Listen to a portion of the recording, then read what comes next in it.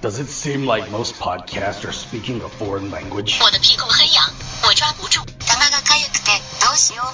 We deliver your podcast straight to you in a language you can understand. Well, I'll drink to that. What did you say? TMB Studios. It's what you want.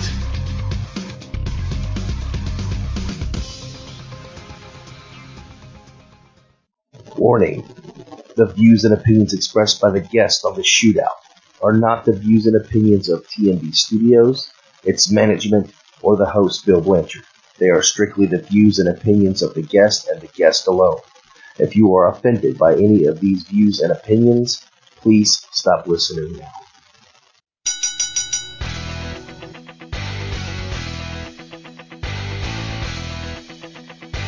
It's time. What was the craziest thing you ever did in the ring that people said, "Oh my God, that boy is stupid"? Put over Brandon Parker. What? No. I mean, because we did some pretty weird shit over there. I mean, me and Devin Wright at one point had a buff bitch match with whatever. A buff bitch match? Damn. And he looked like the pig guy off of Captain America. I'm just gonna be honest. That shocked the fuck out of me. How Yeah, shocked me too. one guy who's just asking straight up questions to people and straight up answers is getting more hits than some that brings a lot of people back to their childhood. And, I mean, it's just kind of funny. I appreciate that. You ready? Go ahead. Chris Dickens. Do we really have to go there? Yeah, I heard Vince's comment about that. He said, "Hey, even God himself has a sense of humor." You know, I mean, wow. Had to created Christopher Dwayne Dickens. Oh God! How many ring rats did you have backstage? There were rumors about. How many ring rats wanted to get some dirt? Wait, what? Yeah, how many ring rats you actually had? Some Ring dirt? rats? Oh, boy. Oh God, Chris, educate what Joe dirt what ring rats are. The one even Wolfclaw would turn down. Dale Cheryl.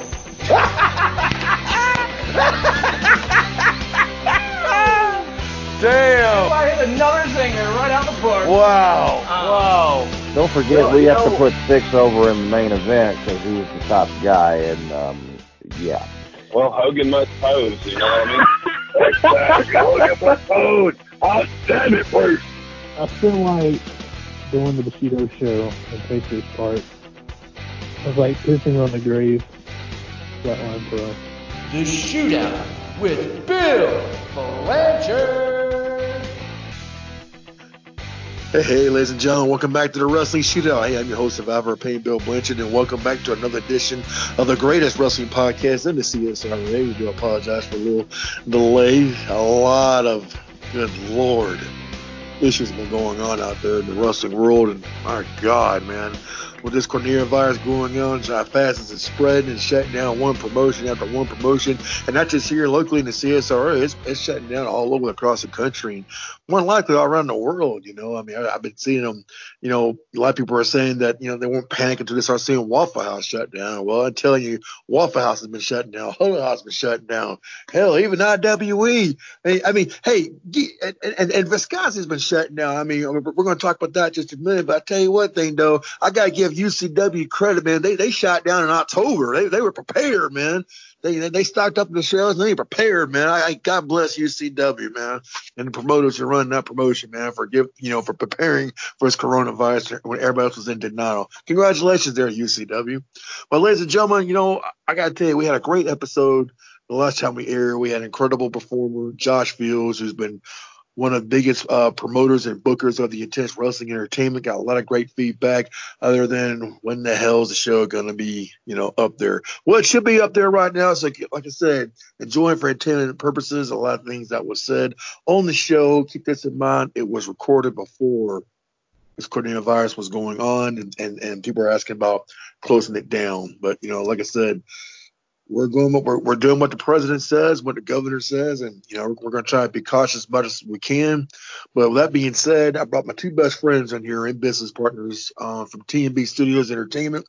I have my guest at this time, Christopher Dwayne Dickens, and also have the former former heavyweight champion of the world of UCW and AWF, and the Lord of Hardcore, if you would, Christian Fury, Jay Garganeous is on here as well. Now, I know I promised my fans in the shootout that I will have the biggest rivalry in the history of professional wrestling that's spanning for over 20 years long. Unfortunately, I told both these guys I didn't want to do that tonight, considering what everything is going on. There's so much stuff we got to talk about. And you know what? We're going to shoot the breeze. We're going to have some fun and do a little bit of smack talking tonight, so I hope you guys enjoy it. Well, that being said, welcome Christopher Dickens and Christian Fury. Chris, how you doing, brother? I'm doing good, man. A lot of craziness going on out there, but I'm keeping it together and, trying to get everything back on the road here at TMB Studios and get some entertainment out there for everybody, Just try to get this thing rolling again. And tell me about it, man. How's it going in your line of business, man? I understand you guys had to shut down your company, Cracker Barrel. Cracker Barrel, yeah. Everything's still open, only doing the to-go orders, and all of our employees right now, we had to just go ahead and send them home, basically, basic mandate. But, companies trying to take care of everybody, make sure everybody has, what they need, get them the funds that they need for this hard time. And, it is what it is. But the management staff is looking out for everybody. The management staff has still got the doors open, doing the goes for the community. So if you guys are listening, number one, to my employees, thank you guys for everything that you do. Appreciate everything that you guys do. Sorry about this rough time. We're going to get through this. To the community, come in and support us, keep us going. We're there for you guys to make sure that, you have a home-cooked meal. We're going to keep the doors open for as long as we can. Amen, brother. And Chris, we appreciate everything that you do out there. And my other guest today, like I said, is the former heavyweight champion of the world, Christian Fury. Christian Fury, welcome to the show, man. How you been holding on this coronavirus outbreak? Well, of course, working in the facility I work at, we had to shut everything down to keep people from out. Let me ask you a question before you start talking about your facility. I'm going to cut you off here. River and Indy window, I've seen it all over the country in a lot of big major cities in the country, including Los Angeles, including New York City. Prisons are letting inmates out. In the state of Ohio, over 1,000 inmates are getting released this Friday because of the coronavirus outbreak. Now, for our lawyer fans in the Richmond County area, are we going to be having criminals on the street, or are you guys going to keep them locked up? Well, here's the funny thing about that. We release 2, we gain 10 in their place.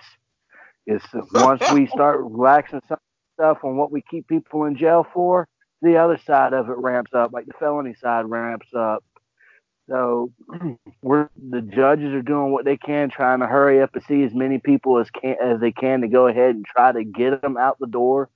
But as well as I do, this is a business that's always been a revolving door, and there's always going to continue to be a revolving door. And as the time progresses in this coronavirus-filled world, we're probably going to start seeing more and more incarcerations because people are sitting at home. They can't go to work. They can't, they're not supposed to be at social gatherings and stuff. You're going to see a lot more stuff go on here in this day and age than you would on a normal day. But might have to get used to this. Might be our new normal from now on.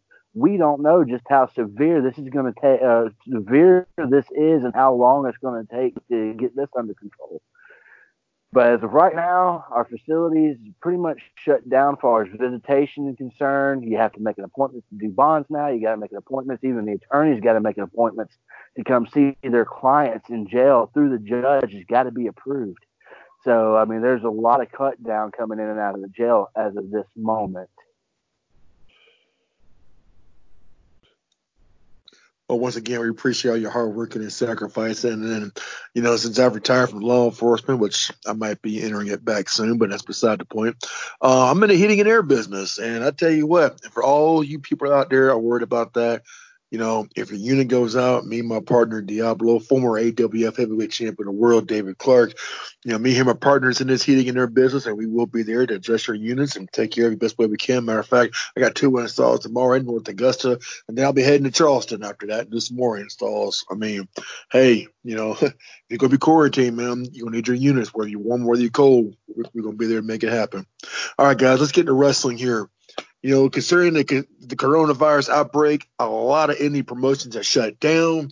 Chris Dickens, what do you hear on your end? I know you normally deal with Viral Pro.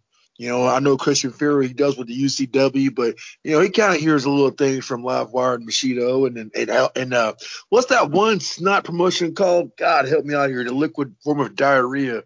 Viscosity. Yeah, Viscosity. Very great promotion. I love the promoters out there. We just don't see eye to eye. But, concerning all the drama, man, that we've had to endure, what can you guys tell me? Chris, you go ahead and go first, man.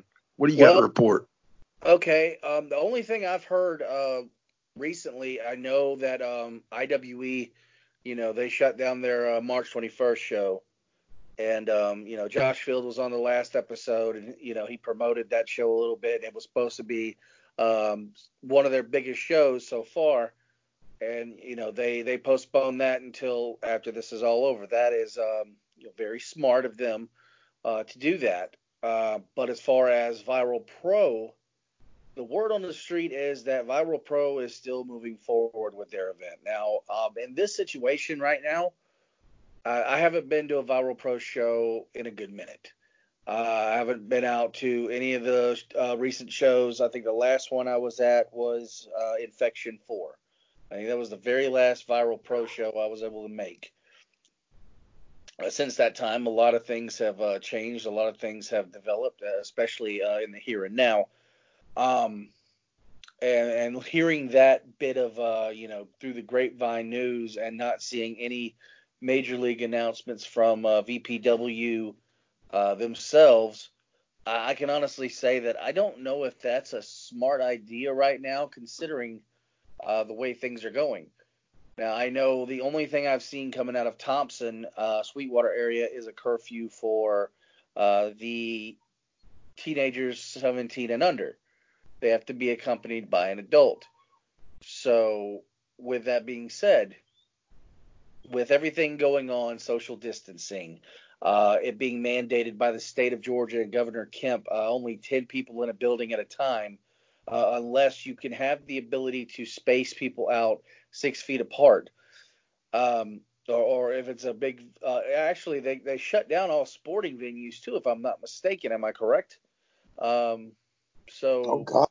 I mean, Yeah, the National Basketball Association, the NBA is shut down. Baseball season delayed their spring training. I mean, it's just crazy. Even for God's sakes, Vince McMahon's being forced to shut his promotion down because he's trying to find out a loophole. We'll do an empty arena, which is, I still say, is a terrible mistake by putting your workers and your talent at risk like that. But well, here's the thing. All the mandates go up to, I think it's either April 5th or April 12th. I'm not really sure the date. I would have to go back and, double check myself. But Viral Pro's show Undeniable is on April 18th. Now, we're not guaranteeing that this pandemic is going to be over by then. And who's to say that Governor Kemp won't come back on and mandate that we stretch this out a little longer? So if Viral Pro, and this is my personal opinion, it's nothing against Joshua Hancock, it's nothing against anybody within VPW themselves. But if they go ahead with this show, and with everything going on, they are putting the general public at risk. And that's my personal opinion, because everybody else is having to shut down. I mean, you just heard me say that my company that I work for sent all their hourly employees home. You know how hard it is to do that? And the managers take positions? That is rough. Now, let's just say if Joshua Hancock had to do the same thing, him and James Caleb Kitchens would have to be running production. They would have to dress up in multiple gimmicks and wrestle in front of 10 people. No, excuse me, 8. There can only be 10 people in the building. Do you imagine how rough that would be for them? So with it being in the state of Georgia and with those mandates in place and the possibility of it being extended out past undeniables date, I honestly think that they should just go ahead and say, you know what, for the safety of our fans, because we care, we are going to postpone undeniable and move it to a later date. The fans will appreciate it, number one. You will look good in the eyes of the community, number two. And on top of that, even though you have, tickets sold out already, you could easily just move those tickets to that date or refund with the promise of giving back. Or you could even go so far as to say, you know what, because of this, we're going to go ahead and do a show for the community whenever we come back, and we're going to do it free of charge. And almost guaranteed you're going to bring in a lot more fans. It's going to open up the eyes of everybody who hasn't seen Viral before, because once these mandates are lifted, people are going to want to get out of the house. They're going to want to go and do stuff, and they're going to want to find whatever's going on locally. So why not? You have the ability to grasp new fans, a new audience, because you're going to have people who are wanting to get out and do. Because right now, we can't. We're mandated. A lot of people, especially over in South Carolina, right across the bridge, are mandated. They have a curfew now, 11 o'clock. They got to be in the house. All bars, all restaurants, all everything closed down with the exception of drive-through services. That's about it. There's nothing going on. They're mandated. Stay in place. So once it gets lifted, everybody's going to want to go out. Everybody's going to want to find something to get into. What better way than to say, hey, once it's lifted, come out and enjoy a wrestling show. They will come. It's a guarantee. That's the same thing I told, Josh Fields, and he was getting upset on Facebook about it. And I kind of had to explain to him, man, times like this, dude, you got to have some discipline, man. People are dying out there. The sports will be back eventually. Pro wrestling will be back eventually. And heck, when it does happen, you're gonna go beyond it, because their goal was to get 500 people. I said, when this thing lifted, just like you said, people are gonna be looking for something to do. You might draw 1,000 people, to get together. But bottom line is, man, you got to. My thing is like people are taking the luxuries out of their life for granted. Now it's got to stop, and there's like people just know how to react to it, don't know how to handle it. You get all upset, emotional, and just go nuts about it. I mean, you guys ever seen that show, The Ultimate Fighter, on the UFC? You don't mean to change the subject here, but when those first few seasons came out, Dana White took complete isolation out of everything. They couldn't watch TV. So they couldn't get a phone. They couldn't call their loved ones. Couldn't call their girlfriends. They couldn't see anything live TV. And they got quarantined, basically. And seeing some of those guys on that show, in my opinion, excuse my friends, were a bunch of pussies, man. They whined and they cried and they yawned and they couldn't handle it. I'm like, man, you guys wouldn't survive in boot camp in the Marine Corps or even basic training in the Army. I know myself and Fury could definitely testify that. You're cut off from everything. It's a person only tough and the crazy brave, man.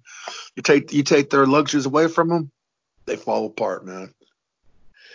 Well, that being said, Christian Fury, what do you got to report on your side and the other side of the indie scene with IWE, Livewire, Machino, Viscosity, if you would? I'm going to get into Viscosity in just a minute, because I actually had an argument with the promoter of Viscosity about what he was trying to do. But go ahead, boss. I'll let you have Viscosity. That'll be all yours, and say you got your cannon loaded for that one. But on my news feed, man, I'll have to, like I said, going back, IWA, I give them props. They're like one of the first promotions in this area to go ahead and cancel their event. And on my news feed, I was seeing other wrestling promotions in the state of Georgia canceling theirs on the same day. I can't specify which ones, because there's, all of a sudden I was seeing a lot of them come out of the woodworks that I didn't even hear of or heard of, all around the state of Georgia, canceling shows left and right because of the gathering purposes, and they try to get ahead of what's coming, because everything's getting shut down. But as you know, there is certain promotions out there, and I'll let you get into the name, because, they want to wait to the last minute. And honestly, I mean, Chris touched on Viral Pro, but I will say that honestly, brother, I don't believe that this stuff is going to be lifted by the time their shows kicks in. I personally think it would be, like you said, be best they go ahead and cancel their show and move forward. Be like IWE's doing.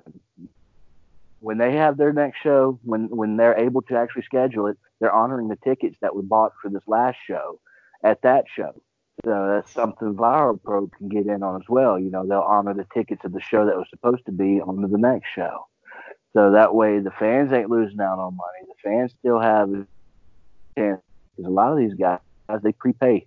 There's a lot of prepaid tickets going on now as far as excuse me, as far as VPW and IWEs are concerned. There's a lot of pre-sale tickets. As far as Livewire and Bushido, honestly, I think their shows got canceled as well.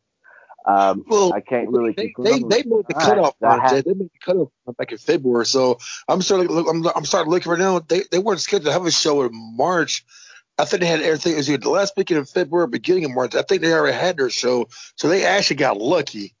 They're able to do their show before the whole thing, the virus took effect. So they're not scheduled to wrestle again until the month of May. That's right. So they just made the cutoff from all the sanctions and everything. Now, whether that was a smart business decision with everything that's going on, Well, it's before the governor and the president declared emergency. Right. So they did it. So, hey, now it's just a hide and wait game. How long is this really going to last? There's schools the fall before we had the cure for it. And that's being optimistic. And as crazy as this is, like I said, with the schools shutting down, the businesses shutting down, the NBA shuts down. Even the state of Florida tells Vince McMahon, if you don't shut it down, we're going to shut you down for you. And they had a meeting with the governor and the mayor of Orlando, and the governor was, look, dude, you're not having it, So Vince is trying to figure out a way to do it as a performance center and try to break it down a few days. They're going to start taping it now. Like I said, they're only allowed to gather 10 people at a time. So they're going to start taping it now at the Performance Center day by day, I guess. And then with all this stuff going on, and all the deaths happen around the world, I get into an argument with the promoter of Viscosity. I know what the guy's trying to do. He's been trying for over a year now. They're trying to get some kind of promotion started. I get it. With all the other promotions canceled down, talent looking for a place to work. He was at a mix with 3 deals at his church. He was trying to do a fundraiser for his church. And I tell him, dude, with everything shutting down, why haven't you? Oh, we're still going to go forward because the church is still open. That's a place of worship, and we got a good cause here. We're gonna try to fight here. So we're still going to keep doing it. Then of course he puts it on Facebook. I hope to see you there, Bill Blanchard, with a big old smile and a wink. And man, I had to say something. And I says, if you want to choose to ignore this, then that is on you. That is on your conscience. I'm going to be home taking care of my family, my wife, and my children. I called him on the phone and said, man, you're making a mistake, dude. And I just was kind of funny after I made that comment to him. I said what I said to him. It was either like the very next day or the day after that. Then I see it on Facebook. Viscosity did finally cancel their show. And I hope everybody understand. I'm not hating on nobody on the independent scene, but in my opinion, there's more to this virus than the government's telling us. If it's calling for a federal emergency, state emergency, the death toll that's happening around the world, you gotta take this thing seriously, man. I know everybody doesn't want to. Nobody doesn't want to believe what's going on. Something is definitely going on, man. Like I said, when Waffle House, for God's sake, is shutting down. Walmart's not 24 hours more. They're closing early, keeping it long enough people get what they got to get and shut it down. Schools, colleges, universities, And then, guys, I want you guys' opinion on this here, with Vince McMahon still pushing forward. And I got to say this, Jay. Owen Hart died in the ring over 21 years ago, okay? He didn't care then. I'm not trying to be mean about it. I'm not trying to bring anything. No, the show must go on. Owen Hart just died in a 7-year ring, not in a hotel, not in his home, Not on the road, get into the arena at your show, at your live event, and he's still, boom, the show must go forward. Now, you can say what they want to say about that, but in this kind of situation right now where this, as big as this virus thing can spread, he still tried to fight it. How can you sit there and say that you're concerned about your fans, your talent, your employees, if you're still fighting to make this thing happen and still making these people, trying to have it at Performance Center just so WrestleMania can happen? So what point you're trying to prove here, Vince? I mean, Chris, Jay, how do you guys really feel about it, honestly? I'm going to chime in. All right, Chris. With WrestleMania, it ain't just the matches that mean a lot. That's the best crowd you have all year. You have crowds from around the world. It's hot. It's live. I mean, the fans help tell the story that's there, that help get you into it, that help you do this. To me, without the fans being live at WrestleMania, what really are you watching? You're not watching WrestleMania. You might have a WrestleMania quality match, and you might call it WrestleMania, but this ain't WrestleMania. That would, in my eyes, that would automatically go down as one of ever. For the fact is, you had no crowd. There's no response. You have guys like they're in training trying to pander to a crowd that's not. You can't get those real emotions. What harm would it be to push it back a few months, see how this thing goes, to see if the public gatherings can commence? Because I think the first thing that was said, push it back to about June. Maybe by then they'll be somewhat under control, to be able to have that crowd. Vince is worried about one thing right now: the almighty dollar. It's the money. He's got the XFL. This is the first season back in over 20 years, or right at 20 years. But I don't even know if that's going on right now because of this pandemic that's going on. Because no gatherings over 10 people, right? So I'm pretty sure the XFL shut down right now. Currently, you have WWE.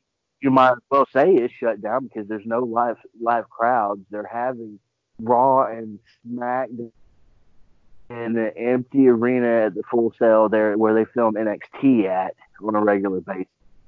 Just how bottom of the barrel can you really get right now? I mean, your sponsors can only last for so long, right? So you're going to keep producing shows and trying to do something just to make that money. You can't have WrestleMania. There's no point of trying to sell pay-per-views when you have no crowds, you have no interaction, because you're not going to get the money from the network. And as of right now, he made the network free. The network is free currently. So you're not making any money off of that right now. And the only thing you need to worry about, Vince, don't worry about the special events, pay-per-views, whatever else. Appease your sponsors. Keep doing these little shows, because you're going to get some money from the sponsors by doing these shows. Fair enough. But not like you would in front of a live crowd. Do WrestleMania like you plan on doing it, it's going to fail miserably and go down as the worst WrestleMania ever. Okay, Christian Fury, former heavyweight champion of the world. That's a very, very valid point. Jared K. Lawler said it. I was watching in Raw when they finally made an announcement that we're going to definitely be at the Performance Center, empty arena, and Jared Lawler just kind of shook his head, and even he says, well, all you can say is one way or the other, it's going to make history. Well, it's going to stink worse. I mean, the first WrestleMania. Can you just imagine me and Gene Oakland was still alive? God bless him and everything. I remember watching WrestleMania 3 and even WrestleMania 6 when he said, ladies and gentlemen, a brand new attendance record. This year he was going to say, a brand new attendance record, 0. Congratulations, everybody. You just made history. 0 for attendance at WrestleMania. Well, what's even funnier about that is that WWE's already trying to capitalize off that by selling a T-shirt. And I quote this from the actual advertisement. Are you serious? Yeah, I didn't heard the advertisement says, show that you care about the world and saving people by buying this WrestleMania shirt. WrestleMania. Biggest history-making event, and I wasn't there. Attendance record 0. Wow. Wow. I bet you they're selling it for $35 on WWEshot.com. Yep.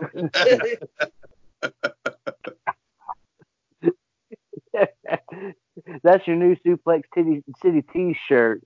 Brock Lesnar's going to come out one WrestleMania. I was the only one there. Oh God! And can you imagine somebody like Zero. Edge, somebody that likes Edge that has been on the shelf for 9 years. This is his first WrestleMania back in 9 years.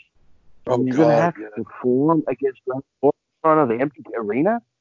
Come on, man. That to me is stupid. You know, that is one of your biggest, if not the biggest draw of WrestleMania this year is Edge. Edge's first match back, one-on-one match back, and it's against Randy Orton. Somebody that you know he should house down with at WrestleMania. Yeah. Well, imagine the crowd. It felt when he came Raw. The feed off of Imagine how Steve Austin felt when he came back for Raw for Austin 316 Day. And the only I think that was the first time we stop laughing. That was the first Arena Raw, wasn't it? On Austin. Yeah. Dude, that night, watch, hey, Christopher, hey, Chris, I was that night I was texting you and Jay. I said, don't this remind y'all of an AWF back in 1999, how we're in Jay's front yard and pretend like there's a crowd there. We're trying to steady camera. We're trying to cut a promo, pretend there's a crowd there. And I'm watching Becky Lynch trying to cut a promo. Oh, my God, that's like us back in 99 trying to pretend we had a crowd there. I mean, seeing Stone Cold Kevin Rowe, it looked just like Chris back in 99 when Chris was down top of Jay's truck, holding his both arms in the air and talking that smack, shaking his head. I'm seeing Steve Austin do that. Oh, my God, that was Chris back in the day. But see, what's funnier about that, I'm glad you brought that up, was because I watched this week's episode of SmackDown. And I'm sitting there and I'm hearing everything that the wrestlers are saying in the ring. I'm hearing the countdowns. I'm hearing all the stuff from the production, everything. And I walked out the room. I was like, oh, my God. I said, this is reminding me of AWF. And my nephew goes, why is that? I said, because we didn't have a crowd either. We were doing social distancing before social distancing was even talked about. Hey, that's what we on a t-shirt. We were social distancing when social distancing wasn't cool. Yeah. Hey, hey, WWE and AEW can be competing on empty arena matches. AWF did it best. I don't.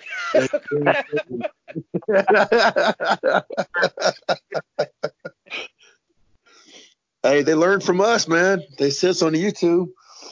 Yep.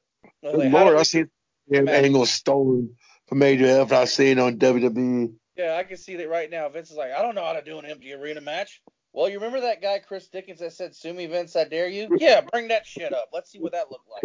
Let's see how they did it. This right here is another reason why I ask you, Chris, how come that t-shirt has not been made yet? Sue me, Vince, I dare you. Made. It does need to be made.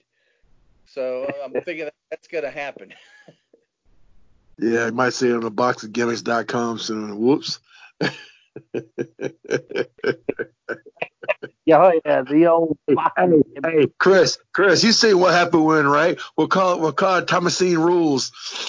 ThomacineRules.com. You see that shirt? Sue me, Vince, I dare you. Just go to ThomacineRules.com and then we'll. Oh my God. Oh Lord, I got a headache now. Oh hell, where the hell do we go from here? From the NT WrestleMania arena to Brock Lesnar, and gosh, I'm gonna play devil's advocate here. I know we're gonna talk about Goldberg here in just a minute here, but I want to talk a little bit about Brock Lesnar here. I mean, when I hear on social media, on Facebook, I'm on these, wrestling fan pages from the 70s, 80s, and 90s era, and a lot of people talk so much smack about Brock Lesnar, especially that last event they did. What was that Super Showdown called in Saudi Arabia? That was it, Super Showdown. Yeah. When Brock defeated that dude McIntyre in under a minute. Ricochet. What do you expect Brock to do? Ricochet. What y'all expect Brock Lesnar to do? I mean, he's a 300-pound gorilla. built like a freaking mountain. I mean, he's a special attraction. Yeah, they're putting a part-timer with the championship belt, but, here's something Ric Flair said on a radio talk show a long, long time ago on Canadian TV, Michael Lambert, if I remember correctly, Real Talk. If you're not drawing money, Vince will get rid of you. It's just that simple. If you're making him money, he's going to keep you on top. And that's just how I've seen it. People are talking smack about Brock, but the crowd's getting into the Suplex City. Boom, F5. The crowd still treating Paul Heyman like the Rock. When Rock used to say, "Hey, let's not sing along with the champ," every time Paul gets that mic, "My name is Paul," and you hear the whole crowd saying it, Heyman. I mean, obviously they're still getting reactions, they're still getting responses. People are still pounding the scene. People are still going nuts for him to, to hold on to the title. I mean, personally, whenever I watch it, I get that big fight feel competition kind of deal, and I mean, people are paying Brock Lesnar to destroy, not try to have a Ricky Steamboat, Randy Savage kind of style match. I mean, I'm sorry, I don't think you're going to get that out of Brock Lesnar. A few people maybe, like Kurt Angle. I think Samoa Joe could have a good match with Brock Lesnar. And they did at Great Balls of Fire one year. AJ Styles had a good match with Lesnar. But let's just face it, Bill, people don't want to see a Bret and Shawn Michaels match with Lesnar. They want to see Brock take someone to German Suplex City. I mean, what do you guys got to say about that? Go ahead, Jay. I'm back. I had to take care of my daughter. Oh, okay. I'll go ahead and start. Go ahead and answer, Chris. Basically, let's just put it like this.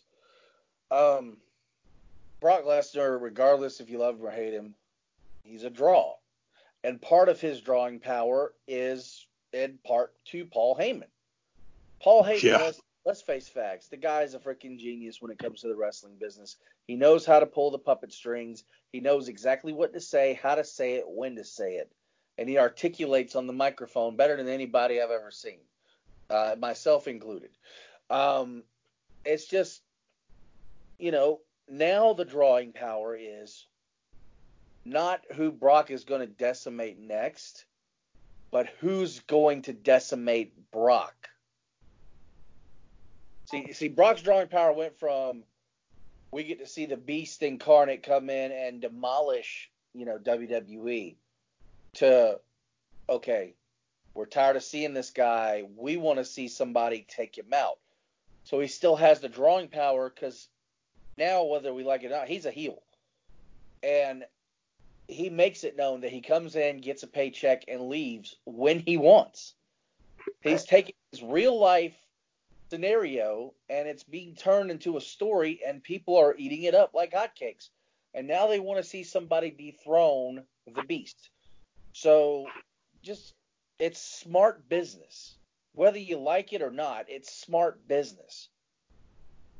And I don't think anybody in their right mind would turn that opportunity down to make that kind of money.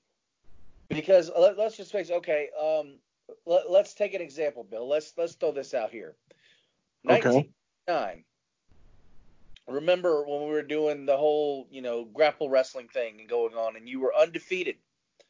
Yes, I was. The biggest thing that a lot of people wanted to see wasn't who are you going to defeat next. A lot of people were talking about who's going to be man enough to defeat Bill Blanchard. I remember that.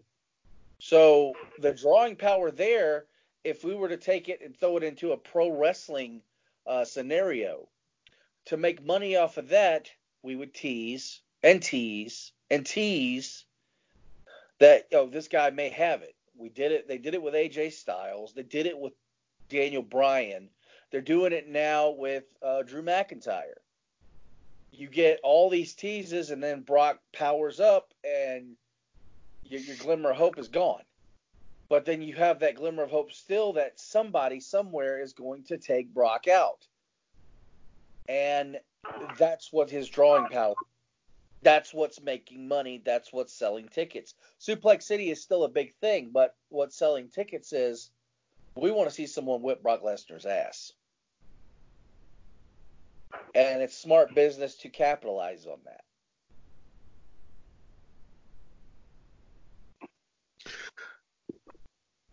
Jay, I don't know if you was listening or not. Earlier, I was making a comment that people are like disrespecting Brock not just for being a part timer, why he's still having the belt on. I was basically telling Christopher, the man's obviously still drawing money. I'm not trying to repeat everything I just said, but it just seemed like I'm gonna say I said this earlier.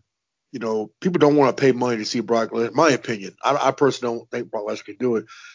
You know, see Brock Lesnar, have a match like Ricky Steamboat, Randy Savage with WrestleMania 3, or like Bret Hart, Mr. Perfect at SummerSlam 91, or that kind of technical shoot kind of style. I mean, people would pay money to see Brock Lesnar to whip someone's ass, German Suplex City, bitch, or like Chris Dickens says, who's going to be the one to beat Brock Lesnar? That's what we're talking about. But some people are saying it's a disgrace for Brock Lesnar, a part timer, being the champion as long as he has. What's your thoughts, man? I'll tell you this, brother. Think about it and let's put it back into the 80s, even the early 90s for WWF. Hogan must pose. What was the biggest thing that got off on Hulk Hogan? The big boot, the leg drop, and the hand to the ear. The three things that must happen beside the pose down at the end, right? Brock Lesnar, right. Eat, Sleep, Conquer, Repeat. Suplex City, F5, or pin 1, 2, 3, or get him in that Kimura lock, tap him out. That's what people pay to see with Brock Lesnar. Now, there was a point in time, too, you want to talk about part-timers being champions and only showing up every couple of months to defend the title. Well, keep in mind, back in the day, back in the 80s and early 90s, pay-per-views were only like 4, maybe 5 pay-per-view events the entire year. So the title would normally not get defended until the pay-per-view. There's a lot of times that the title might get defended at the Royal Rumble. Then it's WrestleMania. It's on the WrestleMania. You wouldn't see that title defended again until WrestleMania. Then SummerSlam. You wouldn't see that title again defended against SummerSlam. Now, usually Survivor Series would get a bye because the champion was involved in a team match, back when they were doing teams of 4, teams of 5, So, I mean, there was very rare opportunities that the champion actually put the title on, and when it did, it meant you have stuff going on now where the championship titles are getting defended every time you turn around. Yeah, that makes a fighting champion, but at the same time, so everybody's qualified to be champion. Everybody's qualified to be the challenger. Well, you also got to remember, back then, as far as the TV audience goes, you didn't see the champion hardly at all. I mean, if you did saw him on Superstars of Wrestling, just to cut an interview or a promo, but as far as the pay-per-views back then, it was usually at WrestleMania or Saturday night's main event, But you also got to remember, though, during that time, though, it was all about the house shows. You would see the champion coming to your local town, but like you said, the 3 punches, the boot, the leg drop, and Hogan must pose. That's what you saw night in, night out. But you very rarely you ever saw the world title ever dropped on a house show. You might have seen it at the NWA, but it was like, but by the time it came on TV, you didn't really know. So like, he'll drop it in Atlanta, but then went right back in, I don't know, Macon or Statesboro or Gainesville, and then, go up to Columbia, drop it in Columbia, then went right back and ride North Carolina. But by the time he saw it on TV again, he was still the champion. And, unless you're there and witness it, the TV audience was just nowhere to where. So I definitely see your point, though, on Brock Lesnar. I mean, how about this, though? Jim Ross said on his podcast on Grilling JR about, he was trying to explain about the Big Show when he first got in the WWE, why he didn't get over. And JR said it because simple, overexposure. The Big Show's a big man, less is best. If people saw Andre the Giant every single week, it would get dull. That's why they had luxury of moving Andre from territory to territory every 3 months. And that's what they should have did with the Big Show, having make sporadic appearances and not on all the freaking time. They overexposed him, and people got bored with him real quick. That's why he had to leave for a while, try to change his character up a little bit. And he said that's what they're doing with Brock Lesnar. He's a special attraction. You don't want to see Brock Lesnar every single night or every single pay-per-view. I mean, that's what the thought process of it is. But then you have someone like John Cena. Now, let's keep this in mind. We see too much of John Cena, right? You get the crowd saying Cena sucks. People are tired of seeing John Cena pushed down their throats. But So tell me this, Chris Dickens, you're a promoter. Which song works better? Less of Brock Lesnar or over too much of John Cena? Honestly, what works best is less of Brock. You never know when he's going to show up. It goes back to just like, with The Rock. The Rock and Steve Austin and The Undertaker for that matter. At WrestleMania you're going to see The Undertaker. But you don't expect The Undertaker to pop up every other event. The Undertaker's not going to be on Monday Night Raw unless it's something special. The Rock. The Rock's filming movies. Rock shows up, it's special. Steve Austin shows up, special. Hey, Chris, you brought a good point. I'm going to ask you a question. Now you mentioned about The Rock. And here's another thing. Granted, I know it's a different era in wrestling, but I specifically remember 2002 and 2003 era, even in the year 2000. No, not year 2, maybe 01 I'm thinking of. Yeah. The Rock would show up, crowd get a little reaction, but then he would leave. Then come back 6 months later and show up. But then all of a sudden people started booing The Rock for that. If you remember in 2002, people were cheering Brock and booing The Rock. Then Rock comes back in 2003, they were booing him like crazy. They get 2 flying flips about him. And he went freaking heel. The people get sick of him. He show up, wrestle a couple months, then go back to Hollywood. It's almost like people love The Rock too much, wanted to see him, hated when he left. When he came back, well, screw you, dude. We don't want to see you no way. Just the difference here. It's like too much of Cena, he will hate it. Less of Brock, people hate it. Not enough of Brock, and people hate it. It's kind of like, how do you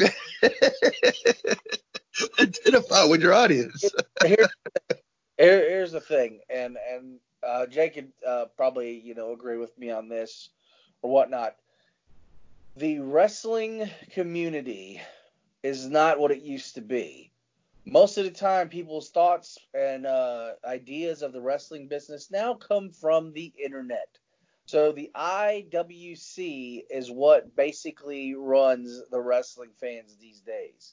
And if a lot of people see Dave Meltzer, Mr. Wrestling Server himself, Mr. I give 6 stars to Kenny Omega and whatever match he's in, except for when he's in AEW and he's not being, the cleaner. If he says Brock Lesnar, we're sick of seeing these part-timers and they're not giving enough attention to the full-time guys, then the wrestling community is going to be like, you know what? You're right. I'm tired of seeing this dude. How come they won't put the belt on Seth Rollins? How come they won't give Samoa Joe a chance? Why didn't they give Shinsuke Nakamura the same kind of gimmick that he had in Japan? Why aren't they letting this guy do this? Why aren't they just letting why can't we have this guy have his gimmick from when he was back on the Independents? Why can't they let Kevin Owens be Kevin Steed? Why can't we have El Generico? And it's stupid. And partially WWE, they have to understand, and fans have to understand this. WWE is going to do what WWE wants to do. If they feel like Brock Lesnar's a draw and they're paying attention and it's, people are cheering him, then yeah. But then when people start booing him, they take him off TV for a while and people's just like, oh, well, there's no more Brock. And then all of a sudden Brock comes back and wins the title and it pisses everybody off. And then all of a sudden everyone wants to see Brock Lesnar get his ass kicked. And they're pulling the strings and they're doing what they got to do. But the internet wrestling community in general is what drives the fans' ideas on what is right and what is wrong. And they don't know what the hell they want. They don't know what they want to see half the time. We sit back and we brag about the Attitude Era, okay? And don't get me wrong. I love the Attitude Era for its matches. But if you look back at some of the stuff in the Attitude Era, it is some of the dumbest shit you've ever seen. But we were all about it. Why? Because we didn't have this access to what was going on behind the scenes like we do these days. Yeah, we weren't subscribed to dirt sheets of the Wrestling Observer back then. Yeah, well, here's the thing. We didn't pay attention to that. We didn't give a shit about that. How did we know what was going on? Sitting at the bus stop talking about what happened on the pay-per-view or on Raw the night before. Getting to school Right. at the Commons area and talking about Steve Austin or D-Generation X and what they did the night before, or did you go get that brand new T-shirt? Yeah, I got that brand new T-shirt. Hey, are you going to this live event? Yeah, I'm going to this live event. Hey, did you see the promo for the guy that's getting ready to debut, Val Venus? Yeah, I saw that. I think he's pretty cool. Val Venus was the dumbest character on the face of the planet. How do you get over by hello, ladies? It doesn't make any sense. A porn star wrestler. Yeah. Thinking about that. Little super wrestler. But the thing is, didn't have that back then. Even look at the 80s. They look at it now, okay? Sting come out with RoboCop. Yeah. It is the dumbest thing to look at now, but back then it was the coolest thing that ever happened. Yeah, back then I was a fan of RoboCop, because I thought that was the coolest thing ever. It's funny you guys mentioned RoboCop. I got to say this real quick. I was listening to Tony Schiavone's podcast by his year in the WWF, and he says his last event in World Wrestling Federation was WrestleMania 6, right? And his next was when he left the WWF to go down to South to WCW. The first event was Capital Combat 90 with RoboCop. Tony Schiavone came there and he sees the RoboCop scene. Tony said he went to his dressing room. He wanted to commit suicide. He says, I left to Scottsdale, Toronto to come down to see fucking RoboCop. Hey, RoboCop was a good movie at the time. RoboCop 2 was coming. They're supposed to help promote it. Well, wow. Hey, as a kid growing up, I loved it, man. I thought it was awesome. Yeah, here's the thing. Like I was saying, RoboCop was WC or WA at the time, whichever one it was called at the time. I can't remember which, but it was there, So, I mean, it had some exposure properties to it, but... Yeah, and you do what you do to, get the eyes on your product. It doesn't matter. Cross promotion is cross promotion. But here's the thing. The point I'm trying to make is back then, we didn't have access to everything we had now. We didn't know the behind the scenes, stuff that was going on. We didn't know about wrestlers' contracts. We didn't know about kayfabe. We didn't know about none of that. Our eyes shielded from the business. The only reason why anything came out was in the late 90s, when Vince McMahon finally let it out of the bag of sports entertainment. And then all of a sudden you see these Secrets of the Ring stuff start popping up. Then everybody starts getting smart. Here's a funny thing. You brought up Secrets of the Ring. That was not WWE. Vince and McMahon were talking.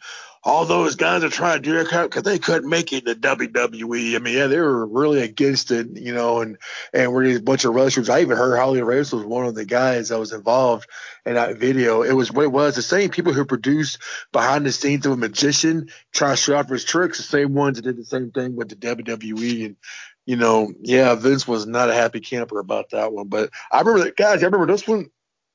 We're talking about kayfabe and everything. How many times did three of us sit down and watch Wrestling with Shadows back then? And the whole thing with the Montreal Screwjob with Brett and Sean. I mean, I know it's a dead issue nowadays, but I mean, really, you couldn't deny it no more. I mean, when the whole Sean puts Brett in a sharpshooter, referee's ringing the bell, and the reaction of Sean's face, like, what are you doing? Brett shoots a spit loogie in Vince's face. That was a really big eye opener for me. About what the hell did I just see? This is what happened, And we saw that freaking documentary. Did the same year that documentary came out, the same year the whole thing with the Behind the Secrets, the unreal story of pro wrestling. I remember that documentary came out at A&E. I mean, yeah, things really started to come out. We were all questioning everything. Go ahead, Jay. Oh, yeah. Untold stories, the unreal stories. Hell, even this time frame, you had Beyond the Mat, which was a big eye opener. I think Beyond the Mat came out the year after they did. That came out in '98, right? Beyond the Mat came out in '99, and we all sat and saw it out, and we were just like, "Whoa!" Our first real look at New Jack back then. They're showing clips of New Jack, and then, oh my God, the whole story between The Rock and Mick Foley behind the scenes, if you would, it was sick. And then, of course, the heartbreaking thing about Jake the Snake Roberts, man. And it kind of gives you an eye opener about the real horrors of professional wrestling that we were never exposed to back then. It was like an all big eye opener now, I mean, it's crazy. Mm-hmm. Big eye opener. And like you said, at what point you can't really deny it anymore. Long before that, all these behind the scenes and the sports entertainment, weird sports entertainment things, it was always taboo to say, "Oh, wrestling is fake," because you didn't know. There's parts of it that you saw that's like, no, that can't be faked, and you would believe the commentary. Tell me how you train somebody to fall off a 15-foot ladder, Oh, cool. Of course. So start believing it. You're like, there's no way you can train to do this stuff. There's no way you can't train gravity. They're running the train. So what did McFoley do? Getting hit in the head with, okay, Rock, hit me here, boom. No, Rock, that's not how you do it. Hit me this angle, boom. I mean, come on, man. How do you train for chair shots to the head, and crap like that? I mean, you're right, Jay. That's just, golly. I used to think the fakest part was when I'm seeing characters like the Berserker and the African Dream Hakeem and the Honky Tonk Man dressed like an Elvis impersonator. I'm thinking, yeah, those matches were probably, or Kamala, even the Undertaker, early days Undertaker. Like, okay, I can see how that might be, fake and supernatural, stuff like that. But when you see Ric Flair and Ricky Steamboat, my God, that was real. Shawn Michaels and the Razor Ramon WrestleMania 10 a ladder match, that was real. Cactus Jack and Vader, Hell Have 93, that was real, damn it. And this is me arguing with my uncles during this time period, my early preteen days. I'm sitting there arguing and getting mad, and I'll tell you, I'll prove it right now. My uncle says, yeah, it's real. Let's put the figure 4 lead lock on. Oh, yeah, put it on me. Yeah. God, he broke my freaking ankle. I was screaming so damn loud. Yeah, dude, this is proof right here. Wrestling's real, Oh, my God. How dumb I was. Oh, man. Didn't have the exposure back then. Like it's unprecedented now. You've got everybody and their mama talking about the wrestling business, whose contract's up, how much someone's making, what arguments are being had, and even WWE themselves are going behind the scenes and showcasing what's going on. So, of course, everybody has this open opinion about what's right, what's wrong, what storyline's working, what doesn't, what should be going on and what shouldn't. So, if we didn't have that, nobody give a shit. They would love Brock Lesnar. Brock Lesnar come back. Oh, yeah, Brock Lesnar's back. Yeah, when are we going to see Brock Lesnar again? Or John Cena, for that matter.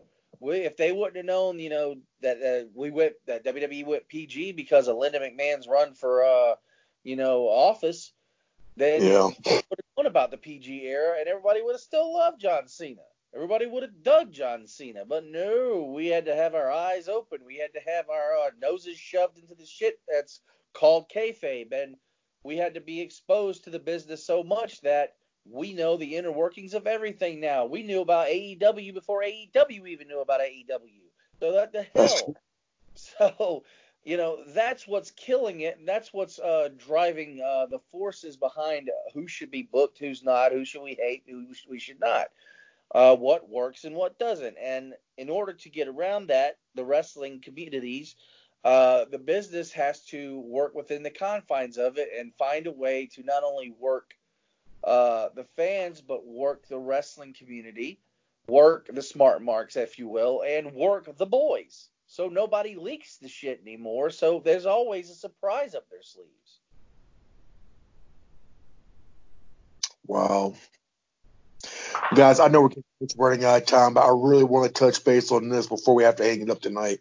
I was watching the Steve Austin show and the Smoking Skull sessions, if you would, and very, very impressed with The Undertaker and Bill Goldberg and even King and Big Show. But the one I listened to recently was the one with Bret Hitman Hart.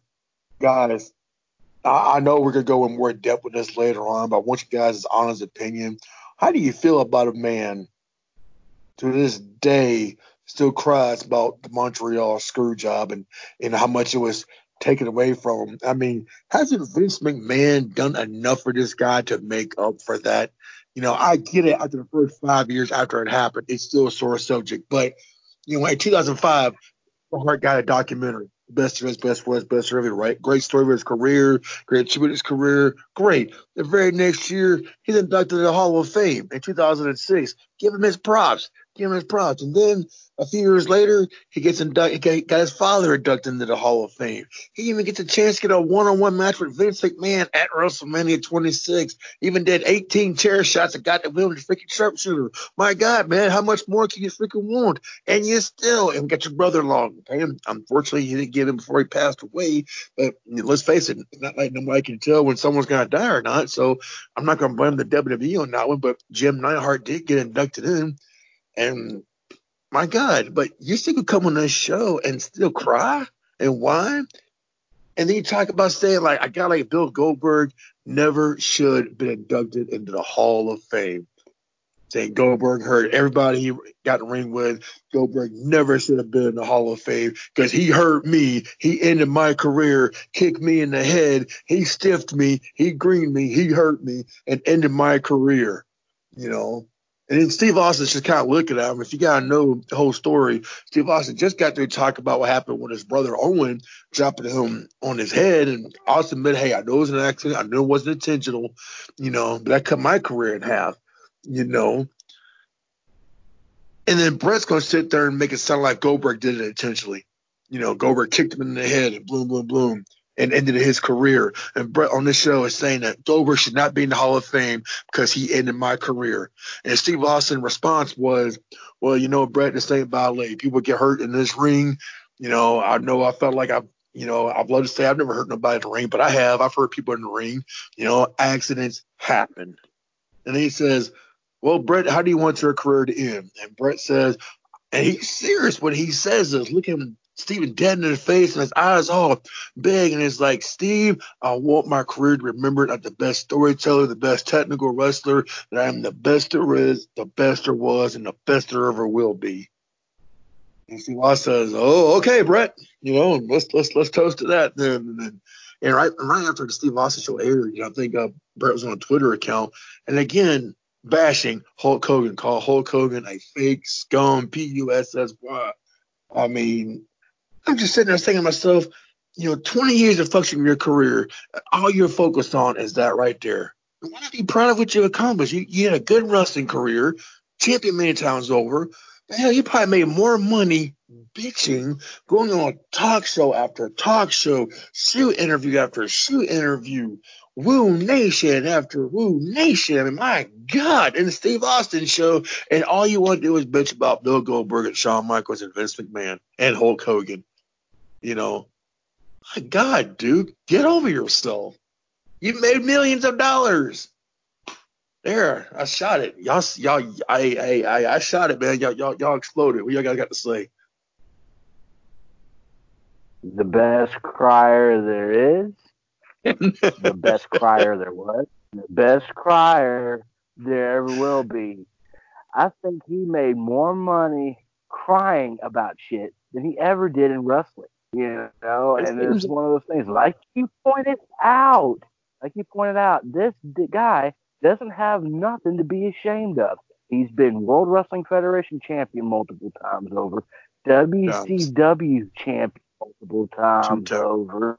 Okay, Goldberg, he kicked me, ended my. I can't give him for that, dude.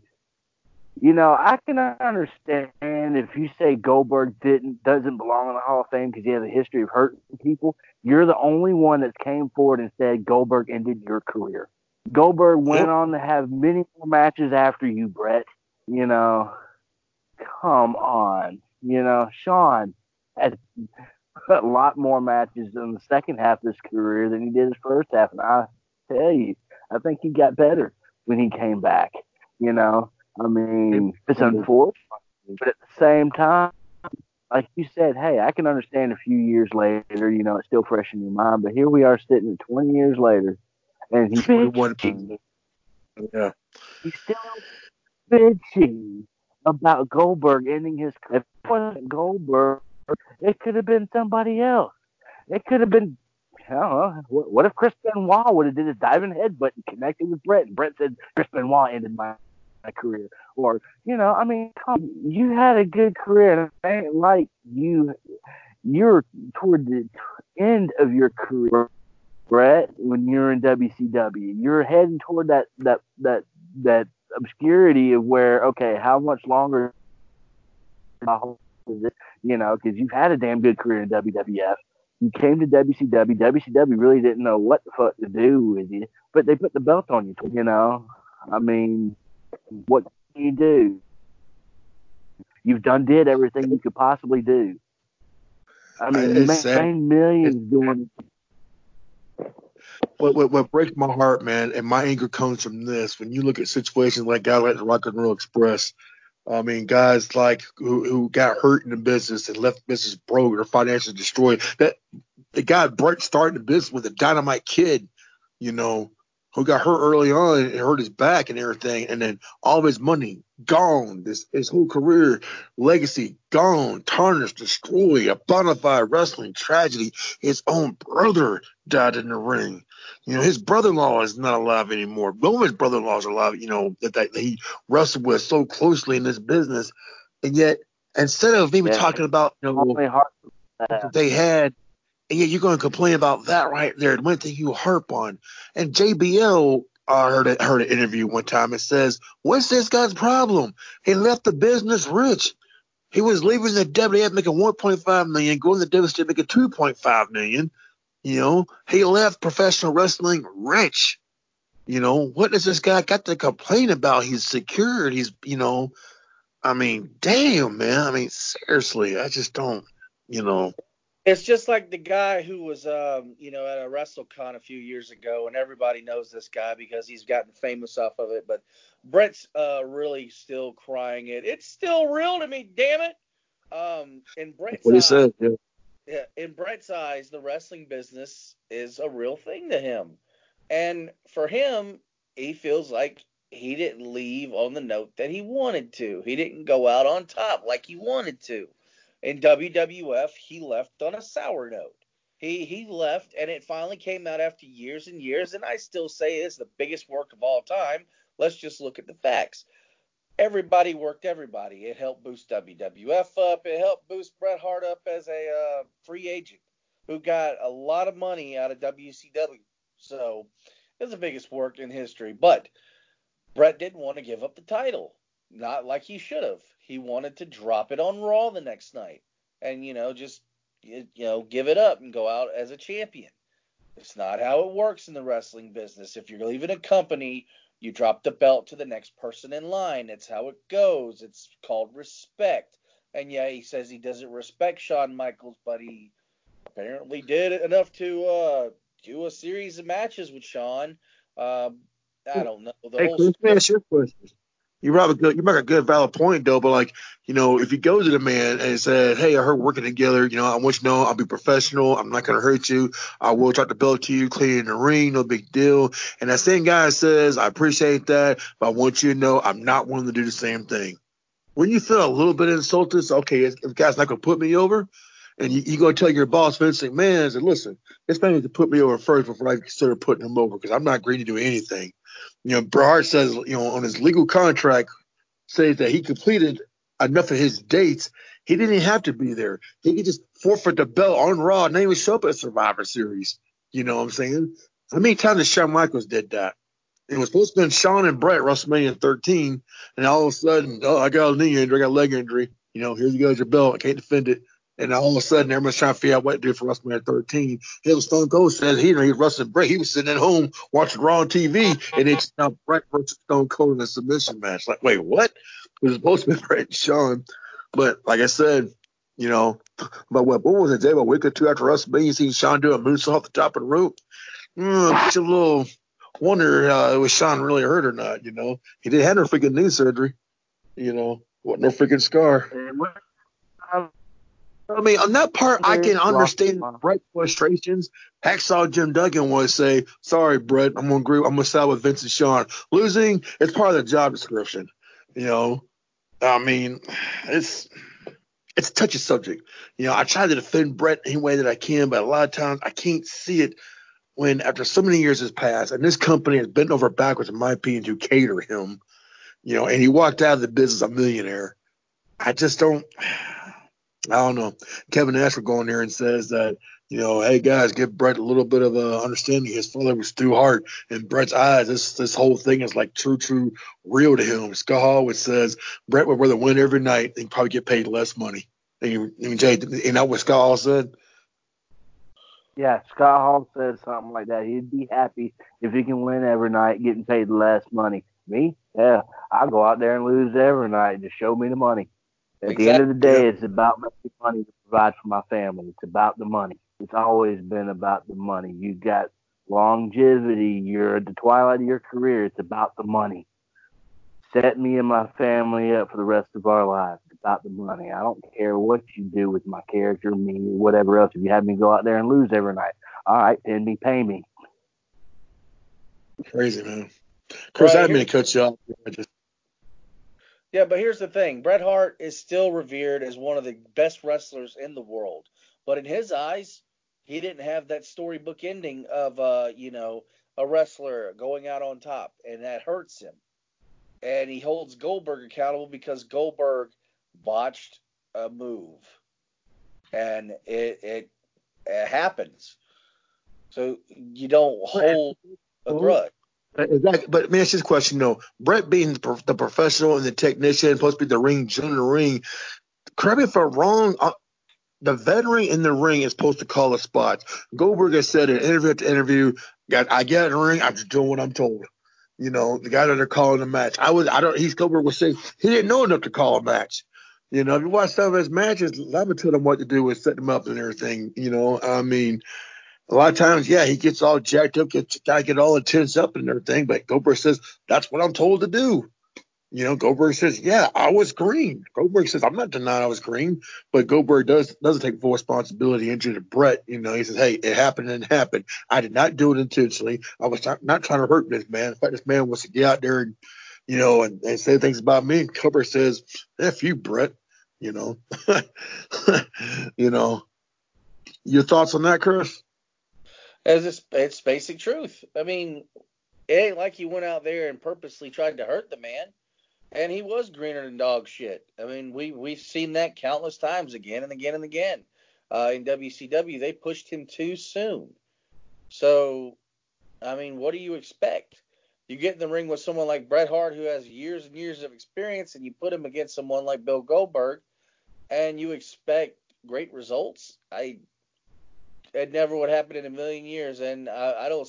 It hasn't happened since. Nobody has put anybody in the ring who doesn't have enough experience to get in there and do the job and listen to the ring generals and actually, protect each other. That's just how it is. Yeah.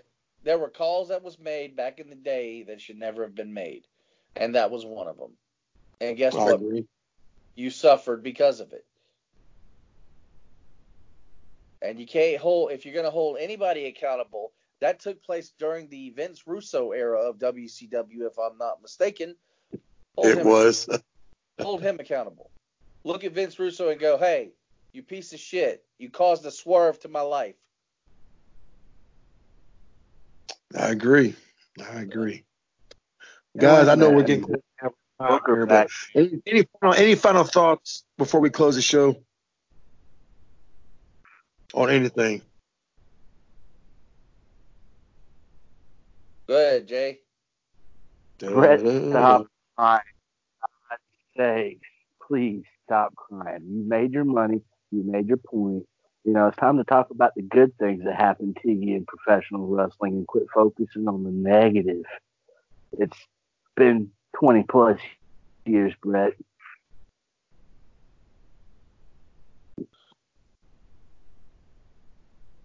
All right, Chris, any thoughts on anything at all that we discussed tonight? Well, as far as Brett goes, Brett, stay home. More than ever, stay home. The wine is contagious. Yeah. We're trying to protect ourselves from COVID-19. We don't need a Heart Foundation 2001. Wow. The real hard, right? I'm waiting for his story to pop. Well, his story did pop up on Dark Side of the Ring already. I'm waiting for the part 2 of it, of him and Goldberg. That was hard. Yeah. Yes. On a serious note, though, everybody out there, who's listening to this, best wishes from all of us. I'm going to go ahead and put that out there again. Hope all y'all are taking care of yourselves. The shootout's going to continue on. TMB Studios, all sorts of things in the pipeline right now, getting ready to come out to keep you guys entertained because this is a rough time. But we wish y'all best wishes and be safe. And the wrestling business will come back stronger than before after this. That's a guarantee. Well, that being said, my name is Bill Blanchard, a survivor of pain, along with my co-host Christian Fury and our special guest, Christopher Dwayne Dickens. Join us next time on our next week episode. Join me and Christian Fury. We're going to do a countdown of the top 10 greatest moments in AWF history, or the top 10 biggest, what the hell? If you're going to witness here on AWF. That being said, y'all have a peaceful night. Y'all be safe out there. Peace.